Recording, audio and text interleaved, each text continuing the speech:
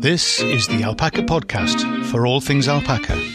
If you're an owner, a soon-to-be owner, a want-to-be owner, or are just alpaca mad or love the fleece, welcome to the Alpaca Tribe. I'm Steve Hetherington.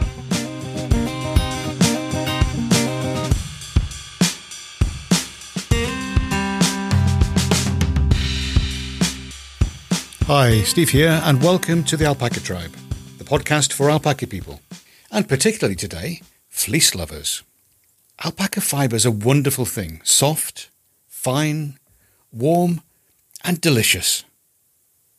Okay, so not quite as good for eating as other things, but almost. It has that quality about it that makes you go, mmm. I love looking at it, I love handling it, and I love the smell of it. So what do you do with your fleece? I have some ideas for you, so it doesn't just sit in a corner as a home for moths. You've got one of the world's top quality fleece producers in your backyard. How do you move beyond storing that fleece for a rainy day? Most of us want to do more with it, and I'm assuming that includes you too. If you have small amounts of fleece or money to invest, it doesn't make sense to aim for the moon. But could you do differently, starting where you are? It's up to you, but maybe your dream can become a reality, or you can at least take a step in the right direction. Decide that you're going to do something with the fleece that you do have. So here are some questions to help you get started. Let's talk terms for a moment.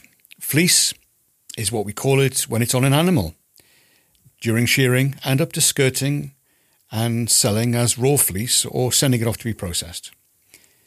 At this point, though there may be some argument about the exact moment, it becomes fibre. I think once it's processed, we can call it fibre, though the terms can be and are used interchangeably. And the range of things you're going to hear are shearing, hand carding, drum carding, and felting machine.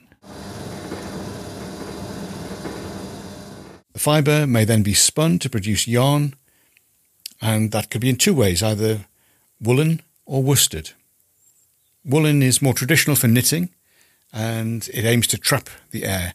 Worsted aims to exclude the air and keeps it very fine, a fibre you can weave into material.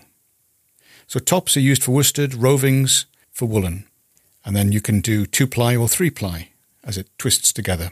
It's all to do with the alignment of the fibres. My first question for you is, what have you got in your hand? So how much have you got? What condition is it in? Is it old? Are there signs of moths? Is it mouldy? Is it full of vegetable matter? It's going to need more work, or it's just going to need to be, sadly, disposed of as having been kept too long in not quite the best of conditions. So how much have you got? Are you just talking about 1 year, 2 years? Depends how many animals you've got as to how much fleece you're likely to have in hand. But what have you got in hand? What condition is it in? Second question then is, what have you got in your heart? So what do you really want to do with it? You might have started off with a dream of spinning, of knitting, of being able to generate income from the fleece from your alpacas. But it involves work, it involves developing skills, it involves making it happen. So what do you really want to do with it? You could make some money out of it. However much you got, you could look at selling it all. Less money, but it clears the decks ready for next year. Bear in mind it will be worth less than you would like it to be, but it may be better than burning it or composting it. You could sell raw fleece, 200 grams at a time, like candy floss. You may be able to do that through Etsy or eBay or one of the other online opportunities. Or you could make connections with your local dyers, spinners and weavers guild and see whether anybody there would like to buy some from you. There are people who, certainly in the UK, are collecting fleece and collating it. They've got the scale then to be able to do things with it and make more money.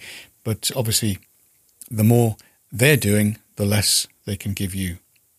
Something else you could do. What do you really want to do with it? Well, you could make something out of it.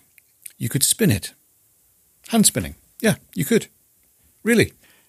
You could knit or crochet something. There are other alternatives like loose packing it in a plastic bag and then using that as insulation for parcels. You could make or buy a cushion cover and stuff it with alpaca fibre as a bed for your dog or your cat. Make it available to birds in your backyard as nesting material. Maybe you could even sew it into large pockets and fill as a form of sound insulation. Another big thing that you could do is to process it to the next stage.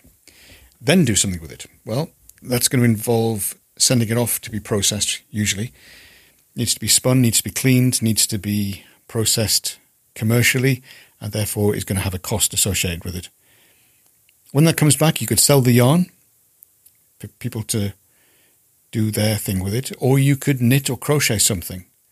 You could produce things as personalised presents for your friends and family. You probably can't do this every year, unless your circle of friends and family keeps growing, but it's an option. You can needle felt or wet felt something. How about creating balls and making Christmas decorations? Needs a bit of practice, needs a bit of work, but it's relatively straightforward, and most of us can work out what a circle should be, and probably can produce one, using the fleece to produce felt. With wet felting, you could make some thicker sheets of felt for boot warmers. Make a square, cut it to shape. Often boots have already got a liner of some kind in them. You could take that out and use that as a template and create a boot warmer. Whatever it is you're going to do, if you're going to do the next steps, it probably needs to be cleaned, carded, and then collated. So cleaned, how are you going to clean it? Well, there's the gross vegetation. It needs skirting. So you take the edges off. You deal with the things that are contaminated, that are not part of the best part. And that's going to, the second cuts, the smaller bits, they're not very useful either. So they're going to have to go. Then you're left with an amount of fleece that's going to need cleaning. So it can be washed. You can do this by hand. You can do it in a bath. You can do it in containers. The danger is the more work you put into it, the more you agitate it aggressively, the more likely it is to felt in advance. You're just cleaning at this point. You're not making felt, but you can, if you're not careful, generate some felt. So it's a bit of experimentation. You can use a washing machine. Let me warn you, I didn't say just go ahead and stick it in a normal wash. And it's going to cause problems with the machine if there's a lot of grit, if there's a lot of loose fibers, things. So it needs working on before you try putting it in a machine. We found that we've used some of those laundry bags that you can put gentles and things that you want to keep together in a washing machine. You can get some quite large ones, and putting the fleece in that can mean you can actually then clean it in a washing machine in relatively safe conditions. We have had a problem where I had to strip down the machine and take out stuff that had wrapped itself in places it shouldn't have been. So be careful. If you've got a spare washing machine, should you have one lying around, there is an option there that you could think about using that.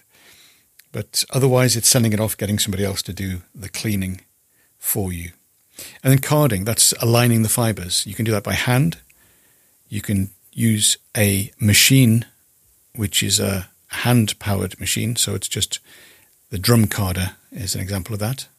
Or you can have a larger machine which will do carding, and then you're into investing in machines, and is that where you want to be? It may be that you need to send that off to be carded as well, and then it's collated, comes back. So you've then got your cleaned and carded fibre ready to be used in whatever way that is. So it could be spinning, you could then do the hand spinning, you could do drop spindle spinning, as is done all around the world. And that's relatively simple, relatively straightforward. Let me tell you, though, you're not going to be able to just start that and be good at it. It's going to take time. It's going to take practice. It's going to take failing. It's going to take making things that are really not very good at all. So be aware that that is part of the journey, and that's okay, because you're getting somewhere where you've learned a skill and it's something that will last you for the rest of your life. And the more you do it, the more you're going to be able to develop that skill and get better at it. So, hand spinning with a drop spindle or with a spinning wheel. Go along to those lovely people at the Dyers, Weavers and Spinners Guild and get them to give you some pointers, give you some lessons, work out the tension and the holding, etc. of the fibre as you're feeding it in and introducing the spin. So there are things that you can do with that. Some of it is going to involve investment. You need to decide whether that's what you want to do. The third big question for me is, what can you see for later? You may decide that you haven't got anything that's worth keeping at the moment, but you do want to do things properly next time round. So clear the decks. You might have to compost or burn the fleece that's affected with moths or it's just gone too far or just you can't do anything with it. Third question is, what can you see for later? So with your next crop of fleece in mind, you can get ahead of the game and start planning. The shearing, what can you use? What do you need to discard? Make the decision as you're doing the shearing.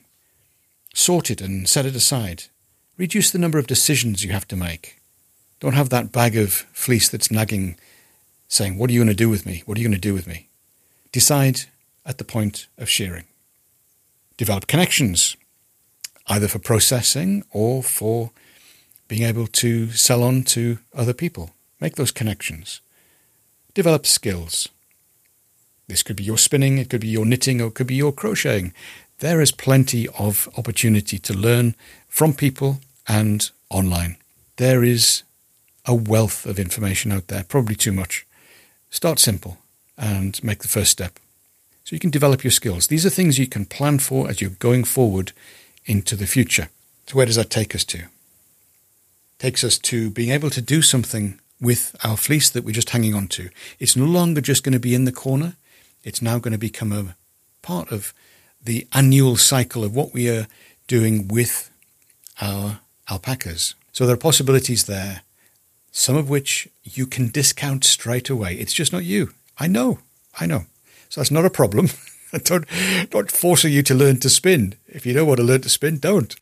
But you could, if you wanted to. Alternatively, you could find other routes, or you could just give it away. If it's going to be a problem to you, don't let it be a problem. But there is the potential for you to do something with it that feels meaningful and feels like it's more in line with what you originally intended, which could be good. So there we go. That's thinking, starting to think at least, about what we can do with our fleece, working with fleece, the different opportunities, the different possibilities. And I feel like I can talk about this theoretically. We've got some practical things. I do the shearing.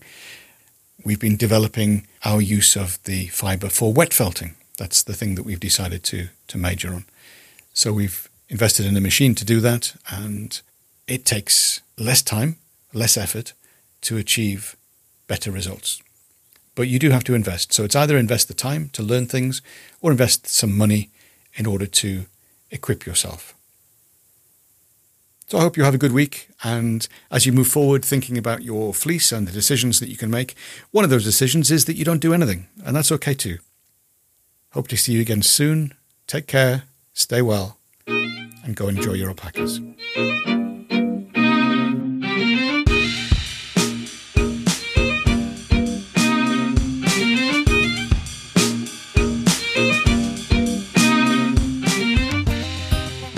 This is the Alpaca Tribe, and I'm Steve Hetherington.